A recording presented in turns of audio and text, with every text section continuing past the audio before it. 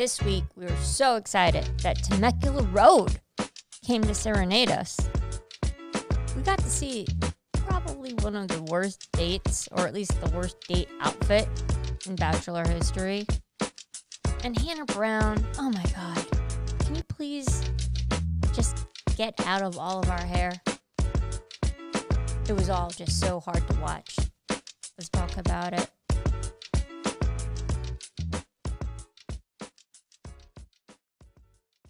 I'm just hitting record. Otherwise, I feel like I'm going to be watching you settle into place for 20 minutes, and I don't have that kind of time. Well, it's not often that I have to raise my microphone, but I do. Oh, that's nice. Good for you. Yeah. All right. I guess I'm ready. Out of the bat, I'm just going in with Heather Martin at the gate. Not likable the first time around. No. Even worse the second. I'm insulted at this point. Yeah. Just Hannah Brown's influence on it. Like, I've had enough. Good Bachelorette season, but I've had enough of like the Hannah Brown influence. And I know she's sort of indirectly given us Matt James, which I appreciate. But this Heather Martin business, I'm not into it. Why? What is Hannah Brown, first of all, doing with Heather Martin? Like, know your tier, right? Hannah was in the quarantine gang. She did, messing around with Tyler C's head. Yeah. Fine, what have you, but now, and let me tell, oh God. You take a breath. The look in that girl's eyes is just sheer, like you just see right through that head. And that, my friend, is the look of pure crazy with no hint of personality. Oh, but look at me. I'm so wacky with a pizza box on my head. There's nothing more annoying to me when influencer type girls are like, look at me. I'm wacky. I'm going to make a funny face. Aren't I funny? Like, so you like her? As a funny person, I'm insulted. Well, I try to look for like the half glass full with her, and it's hard because I'm not into the storyline at all because there's no chance she's sticking around for much more than one rose ceremony. But the redeeming part about her storyline was we got some good Chris Harrison. Like, he even said, what the... Bleep. Yeah. I don't feel like putting in the sound effect. Okay. Well, how you even think that he wasn't involved in the planning and that was a real call from the security gate is so shocking to me. That's more shocking than all of this with the producers putting this in, is that you think that was a genuine reaction. Chris Harrison's good, but is he that good? Yes, he is. Come on now. He also would not know who Heather Martin is. He's like, Heather Martin? You think that Heather Martin even registered on Chris Harrison's radar? Come on now. Like, if he just got a blind phone call saying, Heather Martin's at the gate. You're ruining this for me. All right. There's also no Santa Claus. I hate to break it to you.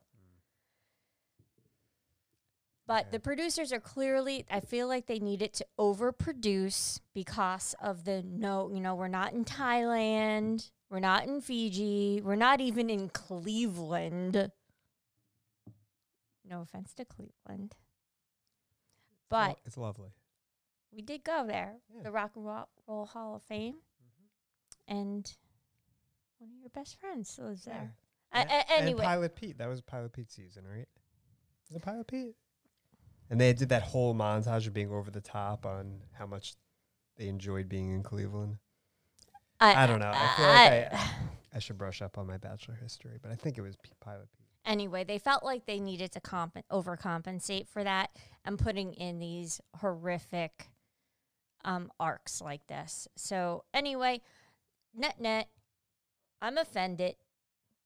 There was no real root. Hannah Brown, enough of it. But it was also worth, though, well, now that I'm thinking about it, the shade, that excellent setup when they were like, Heather, just walk in and then make a hard left, as I believe Chelsea noted. Yeah. She just walked in, smiled, and made a hard left. I have no patience for this storyline. So hopefully they wrap it up quick. And as Chris Harrison articulately put it, we're talking hometowns, we're talking overnights. So we're getting close. All right, in terms of wrapping it up, let's wrap this B up. I'm over it. Bowling as a group date. That's my next. We gave ourselves 3 minutes to collect ourselves and write down major themes. That was my second one. Clearly, it must have been a rain date type of date that the producers had in their back pocket. And we've established our feeling on bowling. Like, we're at a point in our lives where we will never bowl again. Right? It's just a horrible activity. People don't like it. Well, a lot of people do. We don't like it. Sure. I mean, I like the snacks and the beer part, but the actual act of bowling. But Matt James, he says, doesn't matter. I'm not looking for the best bowler. But then the best bowlers were rewarded. So I'm very happy to see him then do the callback. No, this is ridiculous. Yeah. I was happy to see that because I knew I would be in the bottom. I would have been on the losing team, like, no doubt. It was pretty competitive, though. The teams, I think he probably wanted to spend some time more with the other team. We were talking about that. Like, they each had their favorites in there, but I'm sure he wanted some blue time. Do you think that there was a girl in particular on the losing team that made him say, like, really? Am I not going to be able to get time with so-and-so? I do think he should have told the other girls sooner, but I'm sure producers didn't allow him to. Right, because, I mean, there's nothing to take the wind out of one's sails than a batch of girls coming in to crash your date. Anyway, I don't even recall who got the group date rose. Michelle. That's right. I think she's a forerunner. Front runner? Front runner. Isn't a forerunner like a type of Jeep? Yeah. Like I went Toyota. I used in a sentence like, oh, I went to test drive a forerunner. Right. Anyway, I got nothing left to say, so I'm going to move on to Piper's one-on-one. Piper just has this something just inherently not clickable with her. I mean, she's also young. I just don't feel like she's got much of a defined personality. I was really put off by her lack of enthusiasm when he switched on that switch and in the middle of the woods, there was a whole amusement park. Her reaction was not in line with the grandeur. It was more of like oh. Yeah, it was underwhelming, but I was thinking about it after, and I feel like an amusement park in the middle of the woods with nobody else there is not fun, but it's just kind of creepy. Like, take me to Adventureland. Great. Like, let's, haunted house and pirate ship and Gravitron. Well, like, with you're nobody on a date there. with your dream man. in the middle of the woods, and here's like your big event. Like, oh my God. Wouldn't even like a, oh my God, be in order. Just like oh, this is what we're doing. Just, something just really rubs me the wrong way about her. So is she not making it, you think, to the hometowns, or dare I say fantasy suites? I mean, he clearly likes her, and I'm more referencing, outside of this date, I'm more referencing when he made an explicit effort to go find her and give her a kiss during the group date last week. That's more of an indicator than whatever transpired. All right, so gun to your head, who's your 4 hometowns? Are you going to actually ask me to know who any of these girls are? Well, I mean, how about we'll circle back to that, and I'll ask you yours, because I don't know. I'm in it I enjoy the journey. I'm not looking to the destination. Okay? All right. But the best part about Piper's date was and there's something else planned for you. If you didn't have it written down, do you know the band's name? Temecula Road. And Matt seemed very pleased at Temecula He was like, Road. you will not believe who I got for you. And this is one of our favorite activities, I think, of watching The Bachelor. Whenever after dinner, I think quote I called unquote it. dinner. I was like, there's got to be a musician we've never heard of. Yeah, and you always try to make a good attempt at like a fake band name. Like, oh, it's like Dylan Jones.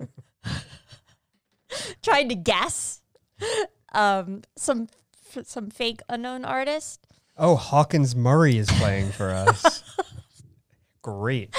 And then I referenced to you that you're like, oh, wait, you've heard of Temecula Road?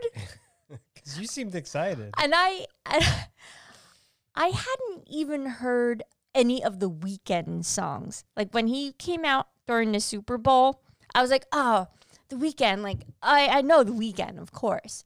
But I thought to myself, do I know any of The Weeknd songs actually? And I'm like, he's going to play all of his greatest hits. It's the Super Bowl. And I'm sure I'm going to be like, oh, yeah, that one. Oh, yeah, that one. Oh, yeah, that one. I did not know a single thing. Like nothing resonated even remotely on my radar. Oh, you know this one. Oh, we've heard this one before. Nope. And so, no, Will, I did not know Temecula Road because I didn't know the Weeknd with that lackluster and nothing stuck in my head. I wasn't humming along with it. Purely unremarkable. As was much of the Super Bowl. As was much of this episode, to be honest. This episode, you know what? Now, like this episode was kind of like the Super Bowl, right? I was pretty excited, going into it. Got our food. We even went so for the Super Bowl, Will's Cantina was open. Nachos for dinner because we're dinner. We're grown-ups and we could do whatever the F we want. Yeah, I'm having nachos for dinner. Last night, got a new roll at the sushi place, the Universal roll. That was exciting. All excited, starting off on a 2-on-1 date, which let's put a pin in that for a second. And then the episode to me, I'm looking at my note. It was like the Super Bowl. It was a bit of a dud for me. Like a lot of hype, but not much happened. Although I don't think a 43-year-old's going to win The Bachelor. So there's one difference, I guess.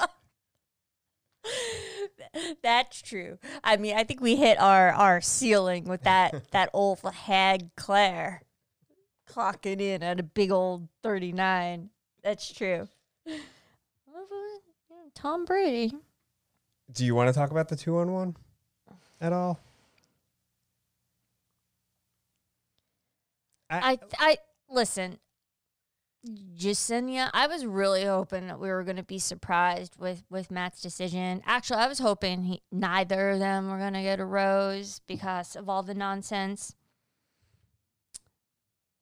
I think MJ really got a bad edit here. I think Jasenia's claim at saying that everything she does is from a place of malice, and I wrote that quote down, was absolutely absurd. She and the whole, oh, you started off by calling us JV and varsity, hardly a bullying insult. No, but I would have given. I kind of was rooting for MJ in that one too, but like, I think I give Jasenia the rose just for calling MJ Meredith. That was a great move. What a power move! That was actually my favorite part of the episode. We didn't even talk about that. No, but I that was a moment. Yep. That was a moment. I'm gonna actually put that in my own playbook. Like, if somebody who goes by a cute nickname and I'm trying to like get the better of them, I'm calling them their first name. Thank you. Remember for that next time you're on a 2-on-1. But Matt, during that, he was talking about calling integrity into question and how I know that's not of your character. What do you know of that person's character that you could say, oh, I don't think that aligns with it? I mean, it is all part of the absurdity that is The Bachelor. But did you ever call my integrity or question me about my integrity? I think we talked about Joe Schmo. Exactly. Like, who talks about these things? Like, have you ever like looked me in the eye and said, integrity is an important part of the whole process is Making us sound very shallow. Listen, we just started a husband-wife podcast about reality TV. So, I mean, if download the Economist podcast if you want anything more. I don't know what to say. All right. Katie's one-on-one. Oh, that was torture. Torture.